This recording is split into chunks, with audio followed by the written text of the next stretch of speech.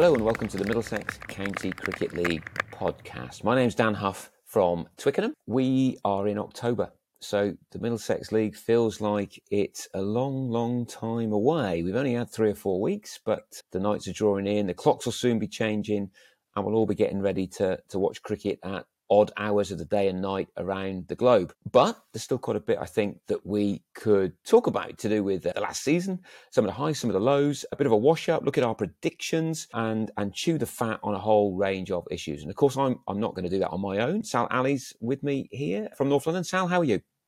Dan, listen to those sun-baked evenings on a Saturday, sitting in clubhouses, supping a nice drink, analysing the day's play. And long gone, aren't they? I mean, we're now into the doom and gloom months, aren't we? These are the ones I really, really hate. So, especially what's going on, all over the world, or even in this country, for instance, makes things very depressing. So, hopefully, it'll pass by quickly, and we're back on the pitch enjoying our cricket again. But yeah, it's going to be a tough few months ahead, I think. Yep, I think you're right. Although saying that, there has been quite a bit of interesting cricket on the TV in the last 3 or 4 weeks. I mean, I'm instinctively not a massive T20 man, but we've got a T20 World Cup coming up. England have just finished a 7-game series in Pakistan, and I watched quite a bit of it, Sal, actually. The 3:30 start time is brilliant for me with my kids because basically come home from school and we can get a good hour and a half in before my wife decides we watch too much TV and turns it off. But yeah, so I've watched quite a bit of it. Have you? I mean, what do you make of what you saw? Yeah, I really got into it. I mean, being Pakistan heritage, so one, it's great seeing them back in Pakistan playing cricket and any kind of format. Pakistan fans, they absolutely adore the English. So as you can see, full houses, lots of different ages watching cricket. So that's great to see that back in Pakistan sort of shores. In terms of the series, I think it was brilliant.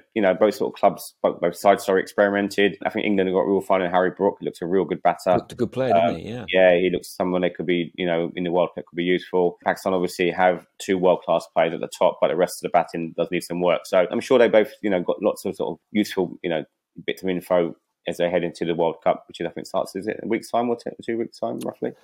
Yeah, I think it's a 2-tier thing, isn't it? I think there's a little bit of qualifying goes on first, and then the apparently more senior nations join in later. But it'll be on us before we know it. And I don't know about you, Sal, but I've got a pretty tricky winter ahead politically. I mean, we've got the T20 World Cup followed by the Football World Cup. It's going to be sport galore, and of course the Football World Cup's going to kick off at great times, late afternoon and in the evening.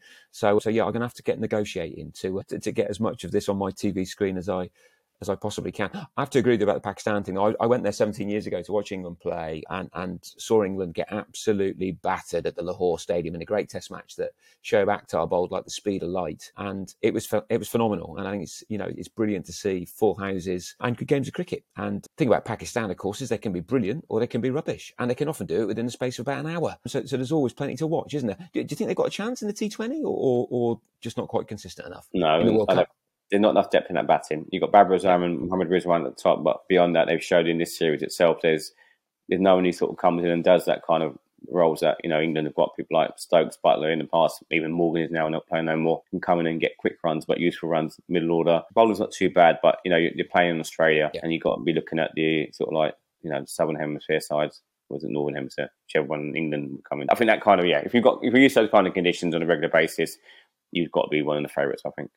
I think that's fair call. That's fair call. I mean, as much as I love watching Pakistan play, I'd be quite surprised if they end up winning this trophy. But you can remind me, I've just said that when they lift the trophy in a couple of months' time. But I definitely wish them well. I also went to another game, Sal, between now and the end of the season, and it was actually on my birthday. Took my twins to Lords on the 24th of September and came away. And my twins are 6. It's their first time ever at the home of cricket, and they loved it. It was quite a nice warm day.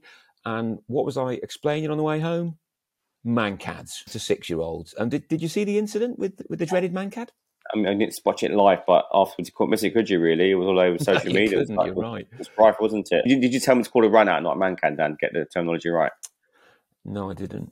No. He's failing there, mate, as a dad, And we were Googling Vinod Mankad in 1957, I think it was, that he did it. And so actually they know way more about Mankads than they should do, really. But yeah, of course, a run out now, and she was out, wasn't she? The England batter. There's no way around that one.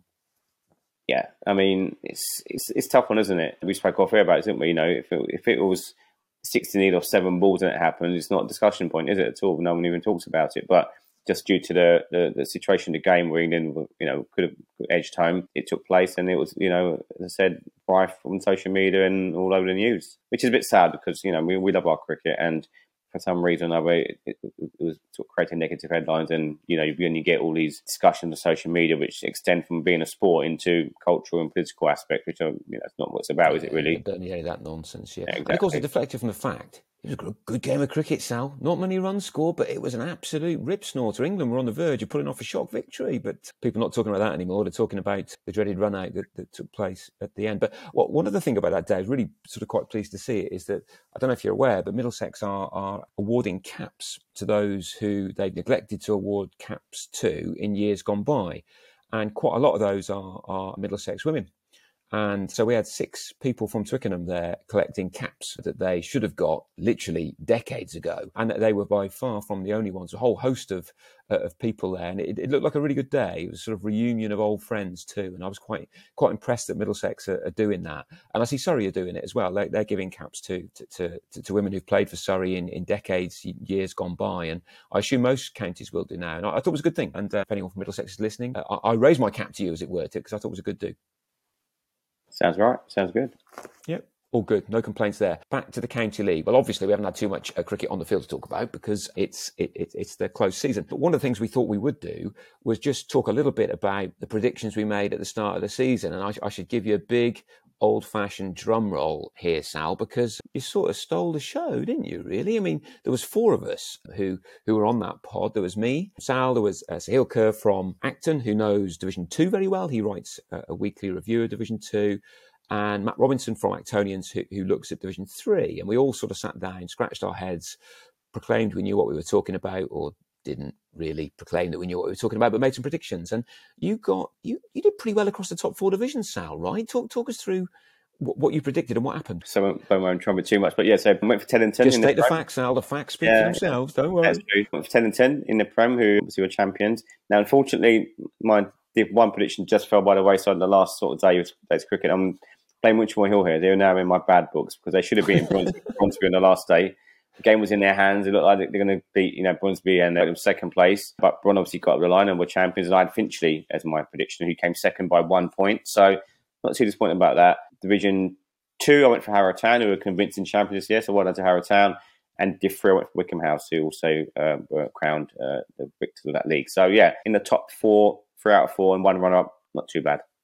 That is pretty decent. And I'll carry that on for you, Sal, because Besborough were your tip in Division 4. And Besborough, they had an almighty great charge in the second half of the season and narrowly missed out on promotion. They scored a shed load of runs, a couple of ridiculous totals, well north of 300.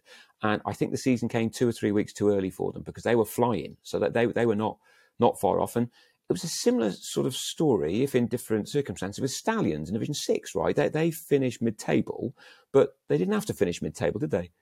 Well, that was my pick. So Stallions was my Division 6 pick. I was actually pretty confident before the season started, so I did sort of a bit of research on them and knew some of the players have played at a decent level in the past. So you're thinking Division 6 would be far too easy for them. But then they had sort of internal issues and they, a small matter of 60 points deduction didn't help, did it? Exactly. So that didn't help at all. And then they had 2 games where they won the game was awarded to opposition. I think there was an issue about the ground and one they conceded. So in total, 80 points that they could have played for if they played by the rules and did the right thing. They could have picked up and they would have made them level with the winners Super Kings of 145 points. So that's the one that got away, I think, because just in terms of, Stallions next season, get your act together, guys. Come on. Yeah, sort it out, Stallions. Yeah. Come on.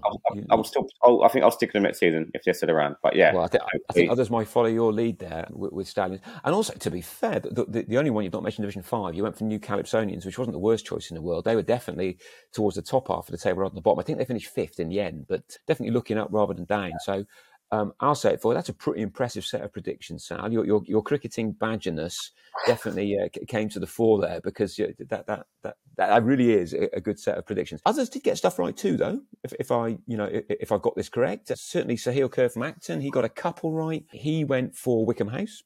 Like you did, and that obviously came up trumps. He was very much cheering Bronsbury's last day victory. Well, I suppose he was because he plays for Acton, but certainly it worked out for him in terms of his prediction because he went for Bronsbury, and he also went for Shepherd's Bush, which they didn't win the league, but they had a very good season, and no one else amongst the 4 of us went for Shea Booth, so they were on the podium at the end there. So I think Sahil's 2 correct predictions, and he went for Stallions, just like you did, was good. And he went for Old Eyes Worthians in Division 4, and they finished second, and they didn't have to finish second. They might well have pipped K Plus at the post there, but they didn't quite come off. So Sahil's definitely not quite had as good a season as you, predictions-wise, but respect you. A lot of impressive performances there. Robbo, he got one. He got one right. He went for, just remember who it was now, Teddington. So he got Teddington spot on, and then a range of pretty good suggestions. He went for Old Eyes at Worthy in Division 4. He went for Kenton in Division 3. And, again, all sides who they went up, both of those two, but they didn't quite win the title. And Acton, he went for in Division 1, who were definitely towards the top. They ultimately missed out, but were there or thereabouts. That leaves just one person in the 4, Sal. Yeah, he didn't do so good. Let's just say I'm not going to fill in the National Lottery anytime soon, because clearly I'm pretty rubbish at it. So mine were pretty disastrous across the board. I think the nearest I got was Swami Bappa in Division 5. I thought they had a pretty impressive season. They did very well, and they did sort of think about going for the title, but ultimately didn't quite get there, and I think they finished 3rd. So that was as near as I got to the top. I thought Headstone Manor was a particularly good choice in Division 4. Do you not agree? Yeah, definitely. Yeah, they went down. Yeah, so that went well. London Tigers bit hit and miss in Division 3, but it ended up towards the top of the table. But I was hoping they might be a bit stronger. And Southampton and Acton didn't quite work out in Division 1 and 2. And Ealing, well, yeah, Ealing didn't have one of their better seasons either. So I'm going to write this one off, move on. And think about next season already, because that was, a pretty disastrous set of predictions on my part. But some otherwise pretty good ones from I'm not going to say experts, that sounds far too pretentious, but from our badgers who are interested in these things. It shows that you and Sahil in particular might well be worth listening to when it comes to your knowledge of the league. So well done there. In terms of the next thing I thought it might be useful to cover, if you go to the Middlesex County League website, then all 4 of the people I've just name-checked there, so Robbo, Sahil, myself and Sal, have done a Team of the Year for the various teams that we've been covering. Now, not going to go through all of them because, well, they're on the league website and they've been there for a couple of weeks, so you can have a look at them yourselves. But was there anything that you wanted to flag up in the Premier League Team of the Year, Sal? Any names that you perhaps didn't expect to be coming up with, or sort of people who were particularly impressive? I mean, I guess Joel Curtis is the obvious first name on the list, right? And he had a phenomenal year. But anything else that you think's worthy of note there?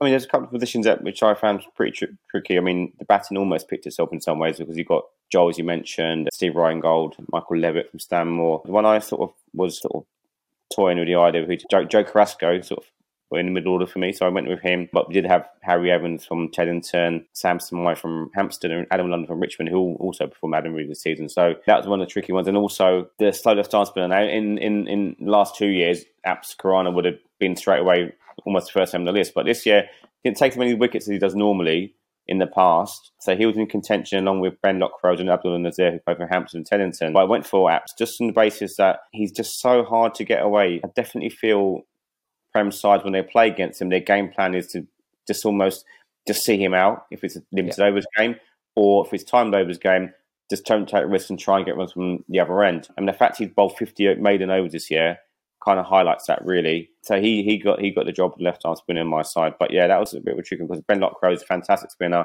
I think his stats in one-day cricket were not as good as time cricket. That's what swung it for me regarding him, just in that situation where he's very good in the time format, whereas in the one-day format, he didn't get as many wickets as maybe he expected to.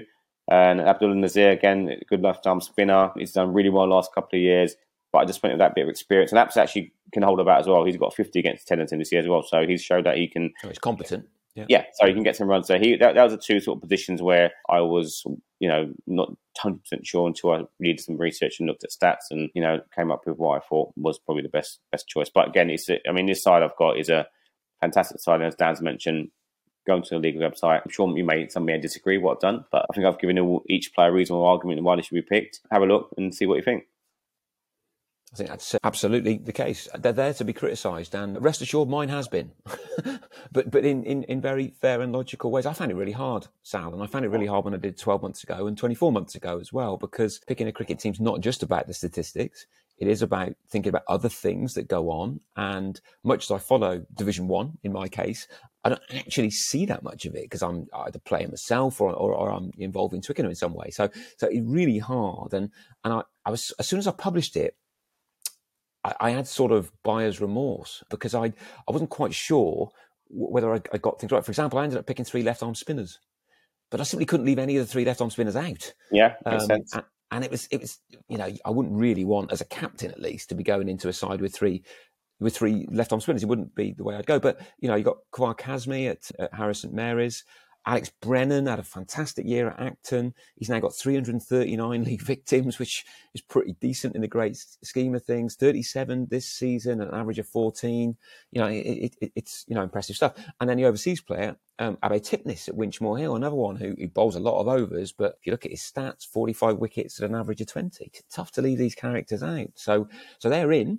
But I can see a case for saying I should have picked 2 just because 3 left-arm spinners is probably not what you'd ideally want to go with. In terms of my other bowlers, Will Jones from North London was the first one I had on the list. Also bats a bit as well, from what I understand. Yeah. Positive character as well. He manages to get quite a bit more out of other players, which is always useful. And, he took 27 wickets at 14. So fitness concerns are there, but in terms of the best bowler in the league, well, I think Will Jones is in the discussion, so I couldn't leave him out. And Adam Copley at Brondesbury, another one. He's a top bowler, but so is David Byrne at Finchley. Both of them had really good seasons. 41 wickets with 39. I went for Copley, but I'm not really sure why. I just there's a feeling on it really. But Burton could quite happily be very, very grumpy about not being in the team because he took 41 wickets and did really well. So I found it all very hard, and that's even before I thought about the batting. The sort of easiest one for me was James Overy. 1, he got a lot of runs, and 2, he's got a track record as a captain. I know he can be grumpy, and he'd be the first to tell you that, but in terms of thinking about cricket, overs does a lot of it. But Sahil Kerr's at number 4. He's got a happy knack of scoring runs against good sides. And he can captain, captain's Acton anyway. So he would have been an option, but I went for James as the skipper. Tom Pettit was in there at 3 from Harris St Mary's. Little bit of a chameleon type batsman, can be brilliant. A couple of centuries with 130 not out in 1. But also as a couple of lean weeks as well. But he'll probably win you 2 or 3 games a season, and I quite like that. Players will win me points. So Pettit in there. Forrester from Winchmore Hill, just a solid season. 5th top scorer in the division, 600 odd runs. Couldn't really find a way past him, really. So he was in there. The one mistake I think I've made, and I feel a bit bad saying it, Lucas Carlisle at number 1, great season. But I think ultimately I probably should have gone from Finchley's Gishan Herath. Good player, but had a really bad August. Didn't score enough runs. Well, didn't score any runs really in August, and I think that swayed me towards Carlisle, who was more consistent. But I think Herath had a good season. Strong case to be in there. So I'm almost sort of a bit defensive about my team because I can see loads of ways that it's wrong, Sal. I don't know if you had any angle on Division 1. If there's anything that you saw there that you thought you could have been done differently. I mean, what you could have done is pick 12. I always like to have a squad of 12. So you could have popped in Herath or Burton into that set of 12 players. Yeah. Or a squad of 16. Yeah. Yeah, I don't go that far. Yeah. But still, I mean, I think Division 1 is the top one is because there was no real outstanding batters like we had Ryan Golden, Joel Curtis and Steve McGiffin and Moran in the Prem Division who scored a load of runs, where there was consistent players in Division 1, but no one who actually really sort of blazed away and then sort of got away and got to that sort of, almost like 4-figure mark. I mean, the bowling in that division, I think that bowling is a Prem lineup, really. You've got Copley and Jones, who are 2 fantastic team bowlers. Kawhi Kazmi and Brennan, really experienced cricketers who know what they're doing, been this and done it. And Tipnis as well, he's proven in the last 2 years he's been at Winchmore Hill what top player he is. And what would be interesting to see who bowls first out of the 3 spin bowlers, who gets the ball first. Who'd you go to? Toss of a coin. No, I mean, I think it depends a little bit what you want to do. I think I find Brennan to be a bit more of an attacking bowler. I'm not sure how AB would describe himself, but I think if I needed wickets, I might go to him first. He seems to have a good strike rate. If I want control, I'll probably go to Tipnis. Not that the others don't have control, but he bowls a lot of overs and doesn't concede many runs. So that's my instincts, but I mean, I'm prepared for anybody to tell me I've got that wrong. But that'd be, I think, what I'd do. As I say, I'm quite happy to be persuaded that I've got that wrong. We're not going to go through the other sides that are up there, but there are sides up there for Division 2 and Division 3. Have a look at them. Tell us what you think. Both Sal and I will be at the annual dinner. So if you want to bend our ears on those, then buy us a drink and we'll listen. Will be the deal I'd want to strike. But in all seriousness, do let us know what you think of those things. While I've mentioned it, annual dinner, Sal, is on the horizon, right? What do we need to know about that? So it's been held at the Lord's Nursery Ground, and it's taking place on October the 21st. I think clubs have received some kind of allocation with their, you know more about than me, Dan, seeing the club secretary. How's it work? Yep, you should have received information from the league on this about getting 2 tickets per team in the league. So Twickenham have got 5 teams, so we've got 10 tickets. And because it's at Lords, it is a bit more expensive than I think many people might want. But it is what it is. I'm not my job to cost these things and to complain about them. But certainly the league will need to hear from you quite quickly. We're recording on Monday the 3rd of October. They'll need to hear from you within, I think, before the end of the week about how many tickets you want. So if you're planning to go, get in touch with the league about this. If you've got questions about it, get in touch with the league about this and do it soon, because clearly plans are going to need to be made. And I think, Lords is the home of cricket and all that shebang. It isn't the worst place in the world to be having an annual dinner. So fingers crossed that as many folks as possible can get there. We've certainly got a big enough league. You think we should be able to get a few people to attend an event like that. And of course, if you're picking up a pot, then it is a very good place to be. Go there and get your award at the nursery ground at Lords if you've won the league. If you're in one of those teams. So clubs like Old Eyes or Worthy and Sal, they should be there. 4 teams, 4 promotions. If they're not there, then they're doing it wrong. But yeah, if you've won an award, then it'll be there that you get it. Cool. Thinking of other numbers, those of regular listeners will know that we did each week talk about highest and lowest scores, and I thought it might make sense to just run through some of the highs and lows there. Won't take us long. Sal, the highest score of the season was by a first 11, and it's a pretty ridiculous score, right? It was. Just before we carry on, and also with the league's 50th anniversary, so it's a league dinner for that occasion, and also it's an awards night. So it's got 2 nights for the price of one, effectively. Yep. So yeah, it's been 50th year of the league, as we know, and that we also celebrated at Point Lords. well made. Yes, yeah. That's also another good reason to go. Yeah, exactly right. Cool. Now, if there was an award for the top scorer in the league this season, and I don't think there is, but if there were an award, London Super Kings would be getting it, wouldn't they? Well, they'll be getting it for 2 reasons. One, for the highest first 11 score, and also for the highest MCCL top score this year. And it was 442 against Norfolk Manor, who didn't sort of take it lying down, and they did gave it a good shot and responded with 332 for 9. So yeah, that honour goes to London Super Kings this season. Yep. I mean, we said it at the time because this was back on the 10th of July. I remember talking about this game. How on earth do you start chasing 442 when it's win-lose? Because, of course, even though most of the league is playing win-lose-draw cricket in July, they weren't. Division 6 was win-lose all the way through. So you sort of haven't got that much choice. You've got to go crash-bang-wallet from the beginning. And it looks like Northolt Manor did at least try to do that. A couple of honourable mentions to Richmond, really. I mean, I know Richmond 1s and 2s have not had the best of seasons, but their 5s and 4s have scored a few runs, because on the 15th of May, Richmond 5 scored 413 for 5 against Southampton 3s in the Division 3 of the 3rd tier, which is worthy of mention anyway. It's a massive score. But the week after that, Richmond 4s nearly beat it. They were 404 for 4 against Winchmore Hill in Division 1 of the 3rd tier. So within 7 days, Richmond 4s and Richmond 5s have scored 800 runs between them, which I thought was pretty damn impressive. I don't know how many players played in both of those games. Quite plausible that some did. But nonetheless, 413 and 404 in one 7-day period for Richmond 4s and 5s. Decent effort. Other end of the spectrum, some sides didn't do quite so well. What was the lowest score in the first 11 comp this year? So, Dan, before we get into that, I just want to entertain you with, I've just got the scorecard up from that game, London Super Kings. Go on. Norfolk Manor. You had one guy, Niraj Raj, 78 of 35 balls, 6 sixes and 6 fours. Abnas Vikram, 114 of 62 balls. And this is the fact that you'll love the most, Dan. You know how much you love extras and wides, etc. I knew you were going here. Go on. In the Super Kings innings, there were 71 extras in total. And in the Norfolk Manor innings, there were 64 extras in total. So what's that, 130 odd. Yeah, not bad. And they finished at, 11:30? That's what time they finished, yeah. My goodness. If anyone from Super Kings or Northolt Manor played in that game and they see me at the annual dinner, tell me what time you finished, because it has to be been pitch black. It's amazing. Yeah. Brilliant. Great stuff. Okay. I should have looked at the game with the most wides or seeds. That can't be far off, can it, actually? That's got to be a contender, definitely. It has got to be, indeed. The other end of the spectrum, the lowest scores?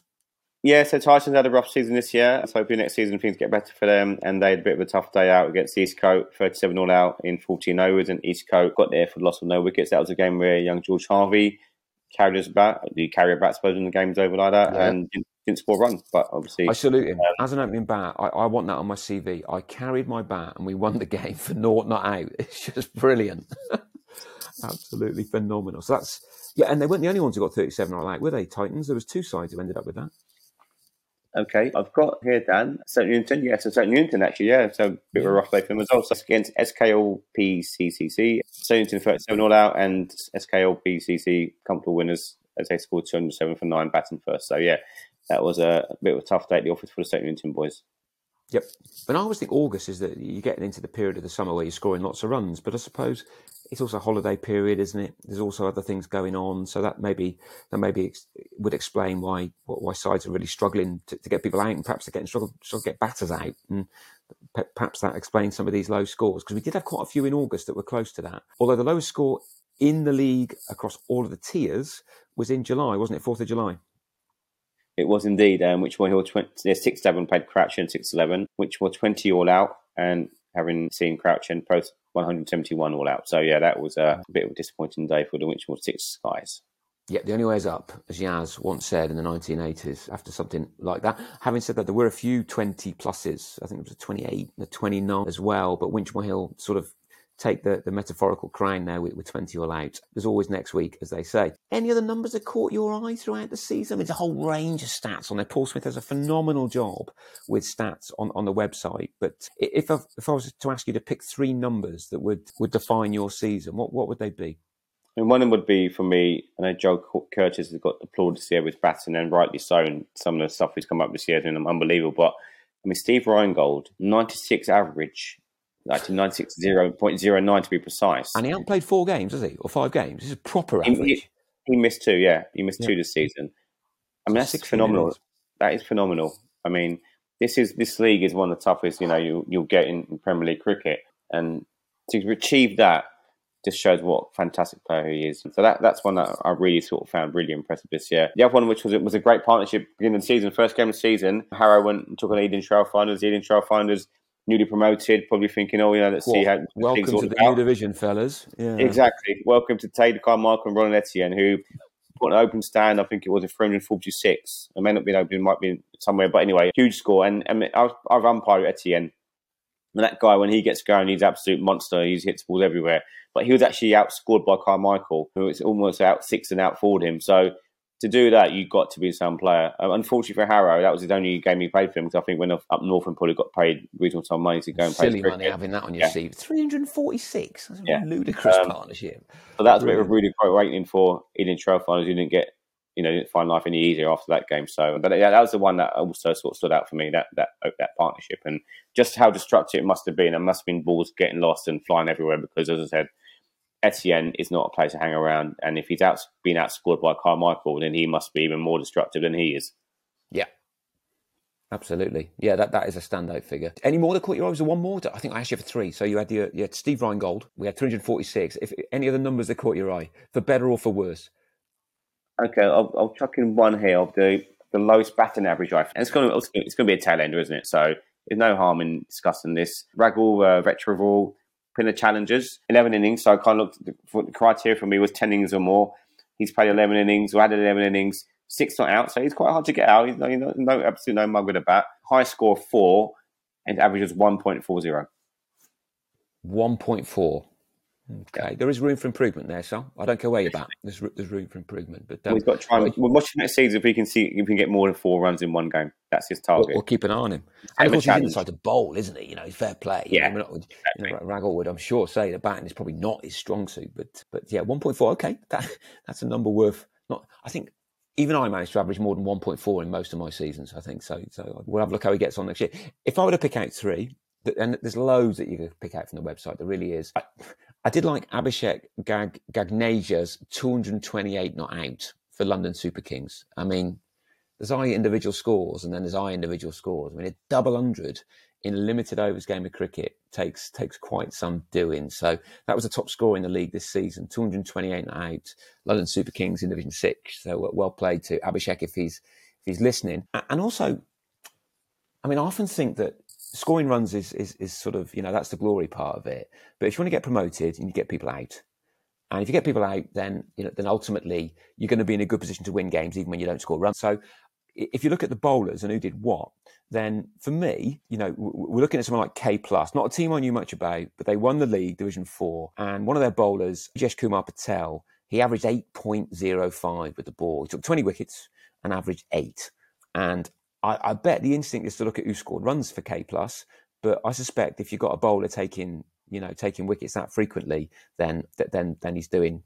Then that's a big help. It's a big help for the team. Also, in terms of catches, Steve McGiffin, that was my third one. He took 18 catches this year, Steve McGiffin. That's the highest in the league. When he's an outfield player, I don't think he kept it all. I wasn't aware that he was a keeper of any note. So 18 catches. So, I mean, I guess on average, that's one a game, which doesn't sound that dramatic. But it doesn't half help when people catch the ball.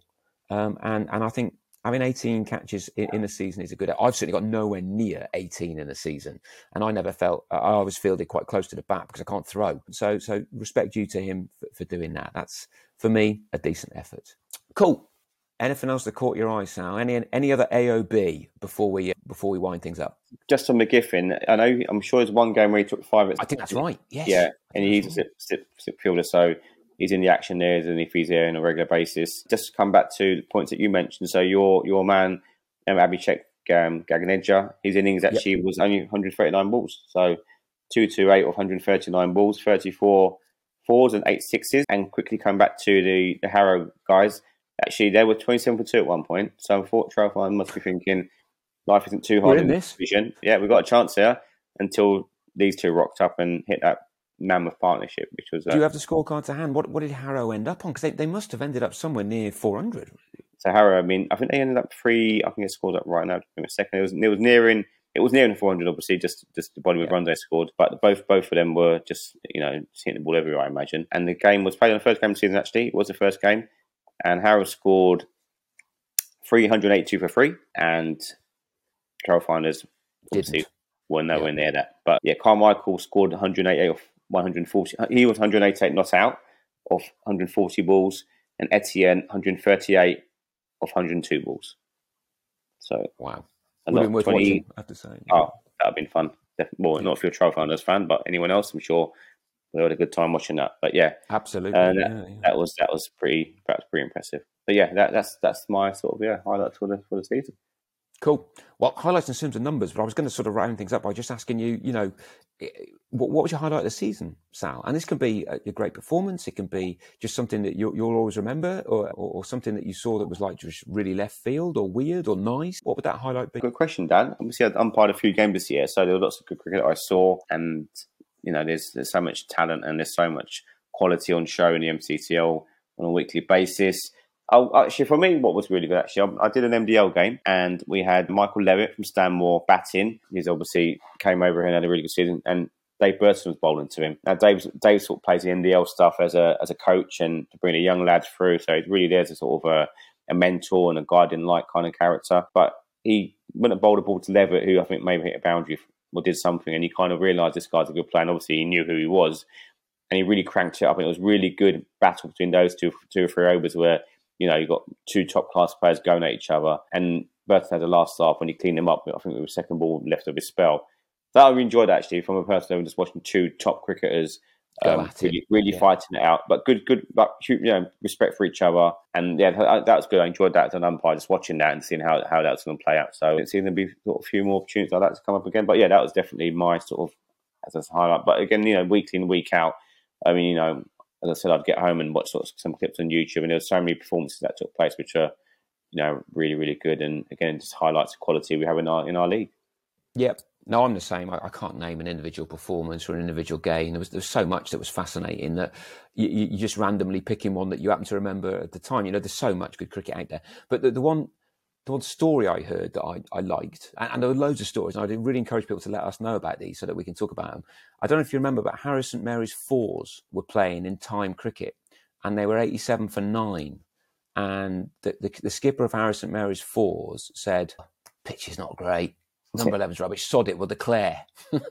And so he declared at 87 with, which not that many runs, basically because he didn't think his number 11 was going to score any. And they ended up winning by 1 run, bowled the oppo out, 86 all out. And I just thought that cricket is a ridiculous sport in many ways, and we love it for that ridiculousness, because declaring on 87 and winning by 1 run, the bloke's a genius, isn't he? Yeah.